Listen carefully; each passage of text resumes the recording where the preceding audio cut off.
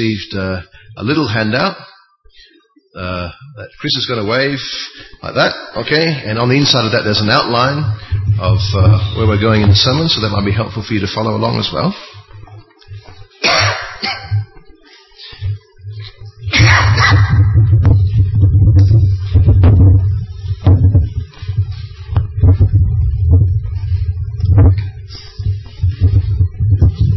Last week we were looking at the resurrection of Jesus from the dead, it being Easter Sunday, and we saw the resurrection of Jesus guarantees our resurrection. Today we're going to continue that resurrection theme by looking at the account of another resurrection, the resurrection of Lazarus, which is a bit different from the resurrection of Jesus, because Jesus rose again and glorified, never to die again. Right? Lazarus' resurrection is a bit more like a resuscitation. It's not the new body, but his old one again. But it is a pointer forward of the resurrection that Jesus accomplishes. As we begin, how about I lead us in prayer? Let's pray. Heavenly Father, we thank you for your word, and we thank you that it is a firm foundation for faith and life. We pray now that as we look at your word together, we pray that you'll speak to us, and we pray that you'll help us to see Jesus more clearly, the resurrection and the life, and that we may put our trust in him. We pray in Jesus' name. Amen. Death is the big enemy, isn't it? It's your enemy. It is my enemy. It is something that all of us will face. A lot of people in our society fear death. Some people don't even want to use the word death in case it happens as a result of saying it. And some hotels you have level 1, 2, 3, and then 3A. Okay? Why? Because the word fall sounds like the Chinese word for death. But no matter what we do, no matter how we try to avoid the word, we cannot avoid death itself. Happens to everyone, in every generation. One day, you and I will die. And so this passage that we're reading is clearly relevant to us because it deals with the solution to the problem of death and brings us face to face with the one who died to give us eternal life. It starts off by telling us of a man who was sick. His name was Lazarus. He lived in a small town called Bethany. That was 2 miles from Jerusalem, just under 2 miles from Jerusalem. And he had 2 sisters, Mary and Martha. And all 3 of them were close friends of Jesus. So when Lazarus was sick, his sisters sent a message to Jesus. They were hoping that Jesus would come and heal Lazarus. But Jesus didn't come. He delayed. Interestingly enough, in chapter 11, verse 5, it says, Jesus loved Martha and her sister and Lazarus. So, or therefore, when he heard that Lazarus was ill, he stayed 2 days longer in the place where he was. That's a bit strange, isn't it? How can that be? In fact, translators of some Bibles have actually said, yet when he heard Lazarus was sick. But that's not, it's actually so. Therefore, if he loves Lazarus, why doesn't he just go and heal Lazarus? If he loves him, why doesn't he just come straight away? He says he loved, and because he loved, he delayed his action to allow something terrible to happen. And I'm sure they wouldn't have been able to understand why. Friends, sometimes God works in ways that we don't understand at the time. If we were Mary and Martha, we would have thought the best thing for Jesus to do would be to quickly come and heal Lazarus. But he didn't. If we were Mary and Martha, we would have thought the best thing for Jesus to do is come as soon as he can. But he didn't. It didn't mean he didn't love them. He did. And it was because he loved them that he didn't heal Lazarus. For he knew that the best thing for them was that he wouldn't. He knew that Lazarus would die, but that his death would not be the end of the story. The final outcome of the illness would not be death. In fact, he says in verse 4, this illness does not lead to death. Death is not the end of it, the goal of it. The goal is for the glory of God, so that the Son of God may be glorified through it.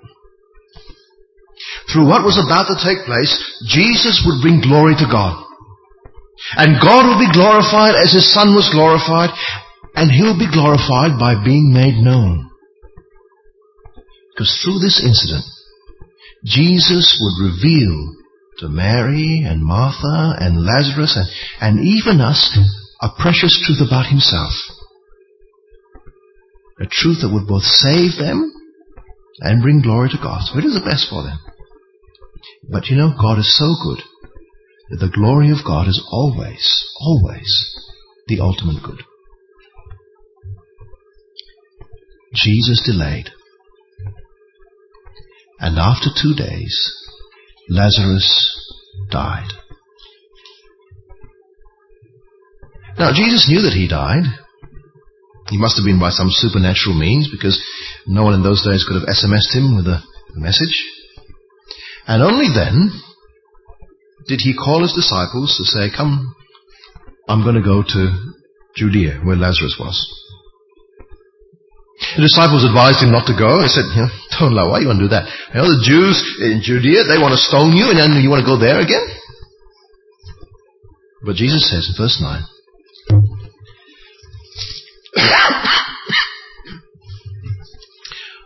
are there not 12 hours in the day? If anyone walks in the day, he does not stumble because he sees the light of the world. But if anyone walks in the night, he stumbles because the light is not in him. See, if you walk in the daytime, which is the time for walking, then you're safe. What he's saying is, time for him to be killed is not yet. He'll be okay. And then he explained to them that Lazarus had died in verse 11. Our friend Lazarus has fallen asleep, but I go to awaken him. Now, when Jesus says that Lazarus was asleep, he means he's only temporarily dead. Right? Death is a bit like sleep, isn't it? Except that you don't wake up. But the death of Lazarus wasn't going to be like that. He would wake up. And so Jesus was going to go and wake him. And so Jesus said he was sleeping. But the disciples, they didn't understand this. They thought it means that Lazarus is resting. They said, Lazarus is sleeping. That's good. He'll rest and then he'll get better.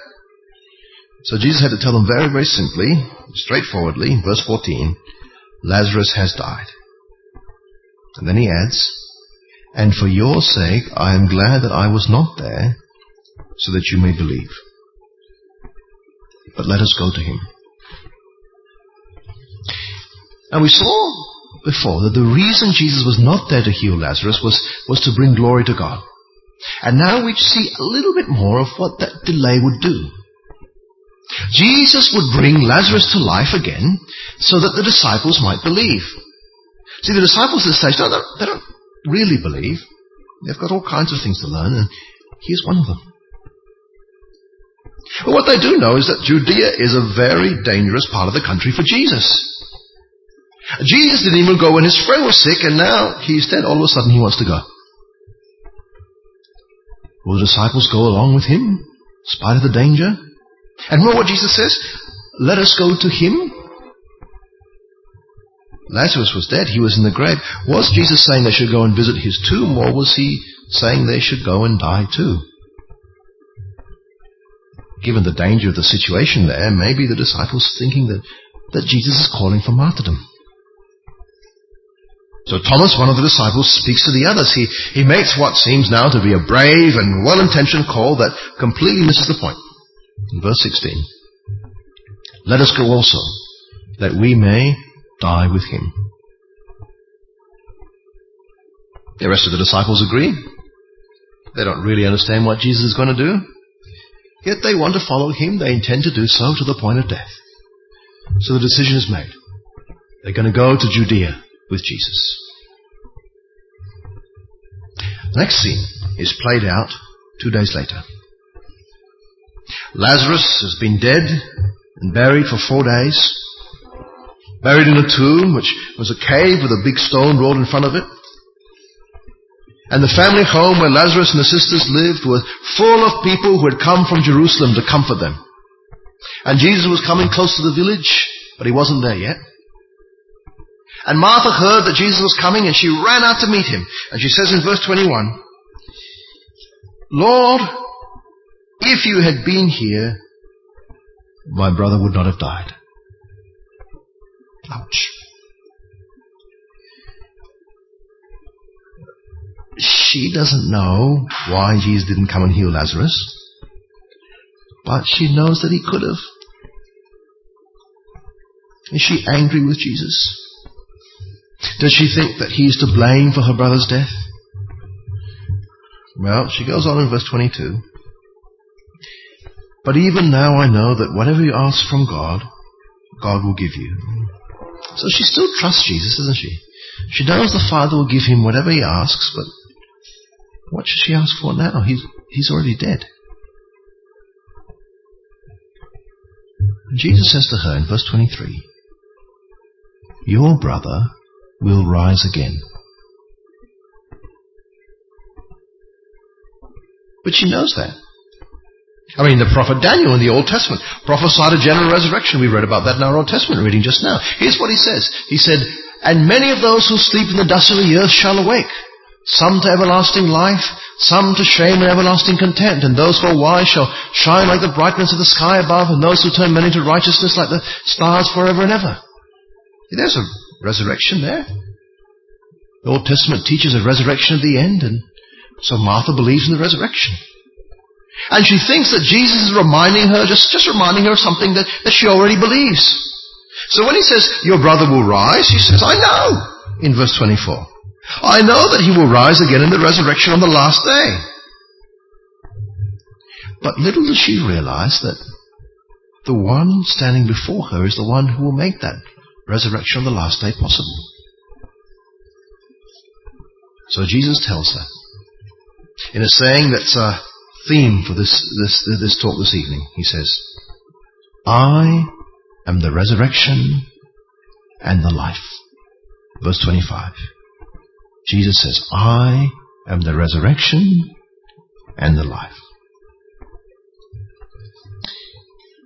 What does it mean that Jesus is the resurrection and the life? Well, the Apostle John has already recorded Jesus' teaching about this back in chapter 5. It's a passage we'll look at in a moment, and we'll come back to, because it explains a lot of things that are in this passage. I think John assumes when he writes the book that we read chapter 5 before we get to chapter 11. There are lots of things that we can understand from chapter 11 that we would have worked out from chapter 5, but since we just jumped straight into chapter 11, we have to go back to chapter 5 to see what it means. In chapter 5, Jesus explains that he is the one who is going to fulfill Daniel chapter 12. He is the one who is going to make that resurrection happen. In verse 25 of John 5, he says this. He says, truly, truly, I say to you, an hour is coming and is now here when the dead will hear the voice of the Son of God, and those who hear will live. Jesus is the one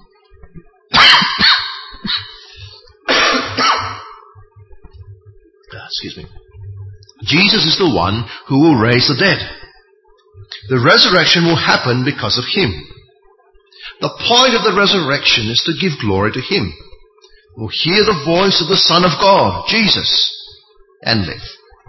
He's the resurrection.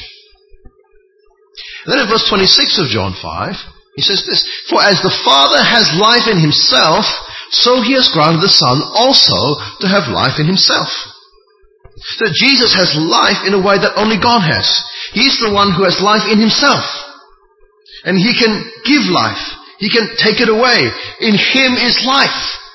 And through him comes eternal life. That's what Jesus said in verse 24 of John 5. He says, truly, I say to you, whoever hears my word and believes him who sent me has eternal life. Does not come into judgment, but has passed from death to life. So Jesus is the life. He's the one who gives that eternal life that starts now and follows with the resurrection. That's from him. That's for him. It's his to give.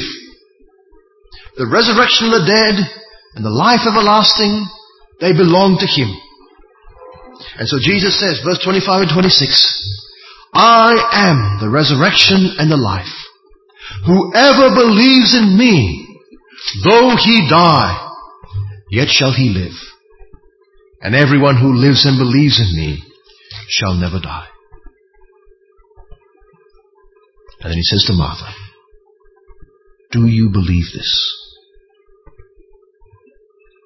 And Martha answers in verse 27, yes, Lord.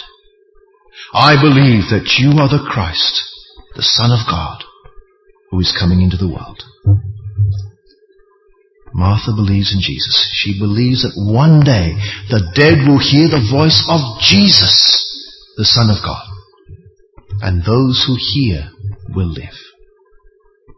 And she believes that Jesus will give eternal life to those who believe in him. She believes that Jesus is the resurrection and the life. Now, having understood this about Jesus, Martha wants her sister to speak to him as well. She goes back to the house as quickly as she can to speak to her, gives her a personal message from Jesus. He wants to see her. And so Mary hurries out to meet him, hoping for some private words. But when she goes out, everyone else goes out as well. They follow her. Their intentions are good.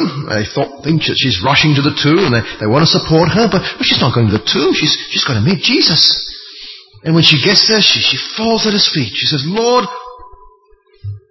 if you'd been here, my brother would not have died. Guess what Mary and Martha had been talking about, huh? Was she saying that he should have been there? Was she just wishing that he had? Did she feel that Jesus had let her down? Or was she just affirming his power over sickness? But either way, she just broke down in tears, weeping from her brother. And when Jesus saw her weeping, verse 33 tells us, he was deeply moved in his spirit and greatly troubled. Yes, he knew what he was doing. Yes, he knew that waiting for Lazarus to die was indeed the best thing. Yes, he knew he was going to raise Lazarus. But he was not callous about it. His heart went out to the mourners. He was moved in his spirit and deeply troubled. Verse 35 tells us that he wept. Brothers and sisters, God does things in our world that we don't understand. We know that he's working out his plans to glorify his great name by drawing people to himself. We know that he is working all things for the good of those who love him. But there are many things that happen which we find hard to reconcile with his good plans. And sometimes in a sinful, fallen world like this one, it is painful to be part of his purposes. Sometimes in a fallen, sinful world like this one, we suffer grief as we wait for his plans to be fulfilled. There are times when he feels like he isn't there, or that he's delaying too long to put things right. And we wish he would come and do his thing and change the situation, like he could have done with Lazarus. He could have come and healed Lazarus before he died. He could have come and healed my friend before she passed away. He could have prevented that accident. He could have stopped that cancer. He could have hindered that criminal. He could have done all kinds of things he could have done in our lives to make us happier, which he did not do.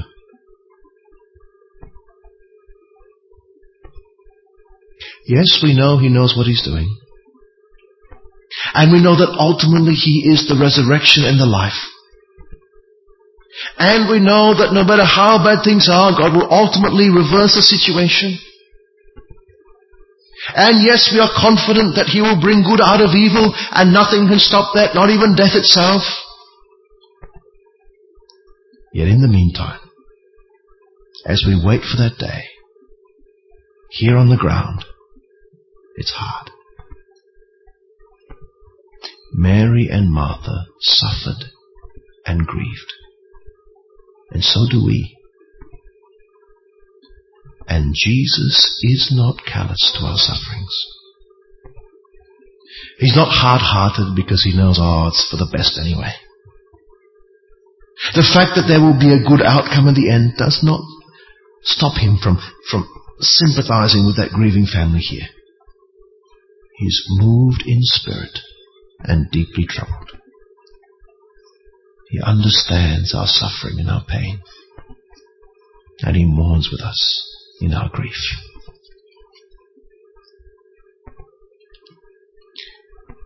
And as people saw Jesus weep, they responded in two ways.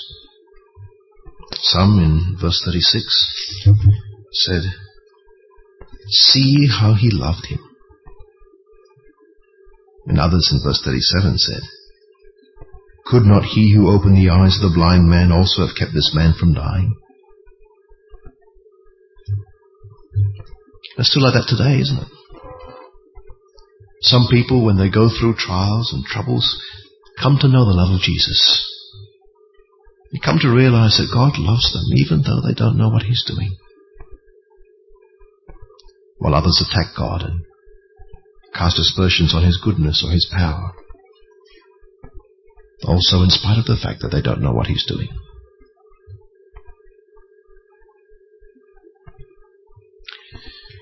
The third scene in the story opens in verse 38, with Jesus again deeply moved. He's at the tomb of his friend, a very emotional experience, standing in front of that cave with a big stone in front of it, whole band of mourners with him, and then Jesus issues a shocking command. He says, "Roll away the stone." What? Roll away the stone? It's like going to visit a friend's grave nowadays and telling people to dig up the body. It's unthinkable. You don't do that kind of thing. So disrespectful. Even Martha, the sister of the dead man, said to Jesus, "Lord, there'll be a bad smell by now. He's been dead for 4 days. That's a very bad idea, Lord." Well, Jesus says to her in verse 40, "Did I not tell you that if you believed, you would see the glory of God?" And they did what Jesus commanded. They took away the stone. And imagine some people shaking their head in disbelief and disapproval, this kind of behavior. And Jesus looked up. And there in front of everyone, he spoke to his heavenly Father. And listen to what he says in verse 41. "Father, I thank you that you have heard me. I know that you always hear me, but I said this on account of the people standing around, that they may believe that you sent me." He explains to his Father very candidly why he's talking to him like this in public. Well, he wants people to know that what he's about to do is he's doing as a son of the Father. It's the Father who sent him. It's the Father who's empowered him. It's the Father who is about to glorify him. And so after Jesus made this very clear, he does the most amazing thing yet. Calls out in a loud voice, "Lazarus, come out!" In verse 44,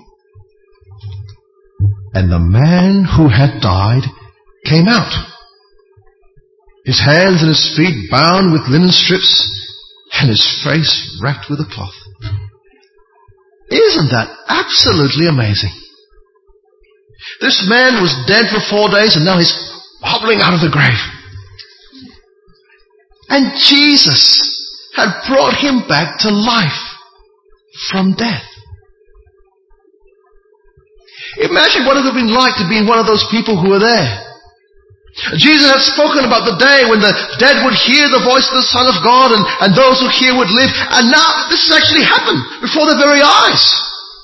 They had seen the glory of God. They had seen Jesus doing what only God can do.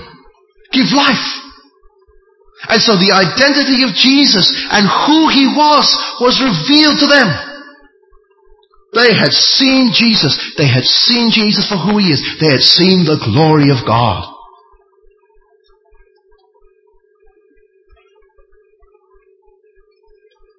So how will these people respond? Well, the facts of the matter were indisputable. Lazarus was dead. Now he's alive. Jesus had brought a dead man to life. No wonder why, in verse 45, that many of the Jews who had come with Mary and seen what he did believed in him. He was a man who claimed to be the resurrection and the life, who claimed to be the one who would raise the dead on the last day, and who backed up his claims by raising a man from the dead today. The appropriate response to that surely is faith. And yet, in spite of that, some people didn't believe. And some people opposed. And so in verse 46 we see that some of them went to the Pharisees and told them what Jesus had done. They give their report to the religious leadership of the time. And what was their response? Verse 47. The chief priests and the Pharisees gathered the council and said, "What are we to do? This man performs many signs. If we let him go on like this, everyone will believe in him. And then the Romans will come and take away both our place and our nation." See, they're worried about people believing in Jesus. They know he's done all this stuff, but they're worried about people believing in Jesus because they want to protect their political and religious interests. Isn't that amazing? So what should they do about Jesus? It's a threat to their stability. One of them, Caiaphas, the high priest, has the answer. Verse 49 and 50. "You know nothing at all." It's a good way to start a speech, isn't it? "Nor do you understand that it is better for you that one man should die for the people, not that the whole nation should perish." It's better for you that one man die for the people than the whole nation perish. Now, Caiaphas meant this in a bad way. What he's trying to say is, it's better for us to kill Jesus, one man, than to face the risk of political destabilization. Because if there's unrest, and the Romans will come and attack us, and maybe lots of people will die. So it's better that one man die for the people than the whole nation perish. So you can justify what they're about to do. And so the religious establishment starts to plot to kill Jesus. But there is another sense in which the words of Caiaphas were actually right. They were prophetic. Jesus would indeed die for the people, but not in the way that Caiaphas meant it. He would die so that he could be for them not just the resurrection, but the life. And not just for them, but for us as well. He would die, verse 52 says, not for the nation only, but also to gather into one the children of God who are scattered abroad. Those are people from all over the world would come and be God's children. So the death of Jesus, that's us, isn't it? And so this death of Jesus has great implications for us as well. You see, the fact that Jesus is the resurrection is not necessarily good news for everyone. Now, to understand this, let's go back to what Jesus explained earlier in John 5. Because the experience of Lazarus is a paradigm for the experience we will all have. We will come back to life when Jesus returns. John says in John chapter 5, verse 28, 29, Jesus is speaking here. He says, "Do not marvel at this, for an hour is coming when all who are in the tombs will hear his voice and come out." Right? But there'll be two outcomes. Those who have done good to the resurrection of life, and those who have done evil to the resurrection of judgment. So Jesus, the source of resurrection, will bring a division. The resurrection will divide those who have done good and those who have done evil. Now, on the one hand, that's a good thing, isn't it? Because God will be shown to be completely just. You can't escape God's justice by dying. Hitler could kill himself when Germany lost World War II and escape the war crimes tribunals, but Jesus will raise him up and call him to account. And he will do the same for us. He will judge the world with perfect justice. And whatever the rewards, whatever the punishments are due, He will deliver. The fact that Jesus is the resurrection means that justice happens. But the problem with justice is that all of us have done evil. We've all sinned against God. None of us have treated Him properly. We've all rebelled against His rule and deserve to be punished by Him. And so if justice was all there is, we would be raised from the dead just to face condemnation. And all of us are sinful. All of us deserve to be under God's condemnation forever. But friends, the good news is that Jesus is not just the resurrection, He is the life. That is, He is a source of rescue from death. He's a spring of eternal life. Remember how Caiaphas says that Jesus should die for the nation? And how the real thing was that He was going to die for all God's children? Well, He did. As we read on in John's Gospel, we see that the religious leaders got their way. Not too long later, Jesus was put to death. Died on a Roman cross. And as Jesus died on the cross, God took your sin and my sin and laid it on Him. Jesus died to take the sins that we deserve. Take our sins and the punishment that we deserve. He died as the Lamb of God, the sacrifice to take our punishment on our behalf. He took our place. To face the just wrath of God so that we need never face it. Took our retribution that we deserve so that we needn't pay it. So that if we trust in Him as our Savior and our King, we can be completely forgiven. So when the time comes for us to be raised, we will not then be punished in hell forever, but resurrection on the last day to eternal life with God. To glorify Him and enjoy Him forever, together with all those who believe in Jesus, where there is no more tears or mourning or crying or pain, where true joy is to be found in perfected relationships once again. That's why Jesus could say in chapter 5 verse 24, "Truly, truly I say to you, whoever hears my word and believes Him who sent me has eternal life. He does not come into judgment, but has passed from death to life."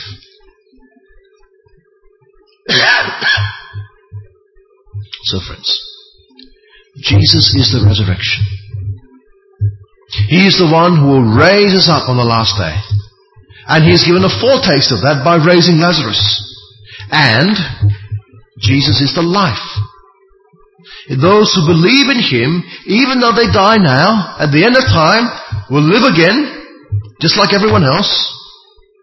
But those who live, who have been raised from the dead, having believed in Him, will never die, but have eternal life with Him in glory. That's why He says in verse 25-26, "He who believes in me, though he die, yet shall he live." Resurrection. "And everyone who lives and believes in me," also in the resurrection, who believe in Jesus, will never die. And as Jesus asked Martha, so He asks you, do you believe this? Do you believe that Jesus is the Christ, the Son of God? Do you believe that He is the one whom God has appointed the judge of the living and the dead? Do you believe that He and only He can raise you from death on the last day? That He and only He can give you eternal life with God in heaven? Do you believe that Jesus Christ is the resurrection and the life? And if you believe it, will you submit to Him as your God? Will you trust Him even though you don't understand what He is doing? And will you rely on Him and Him alone to raise you from death and give you eternal life with Him forever? Let's pray.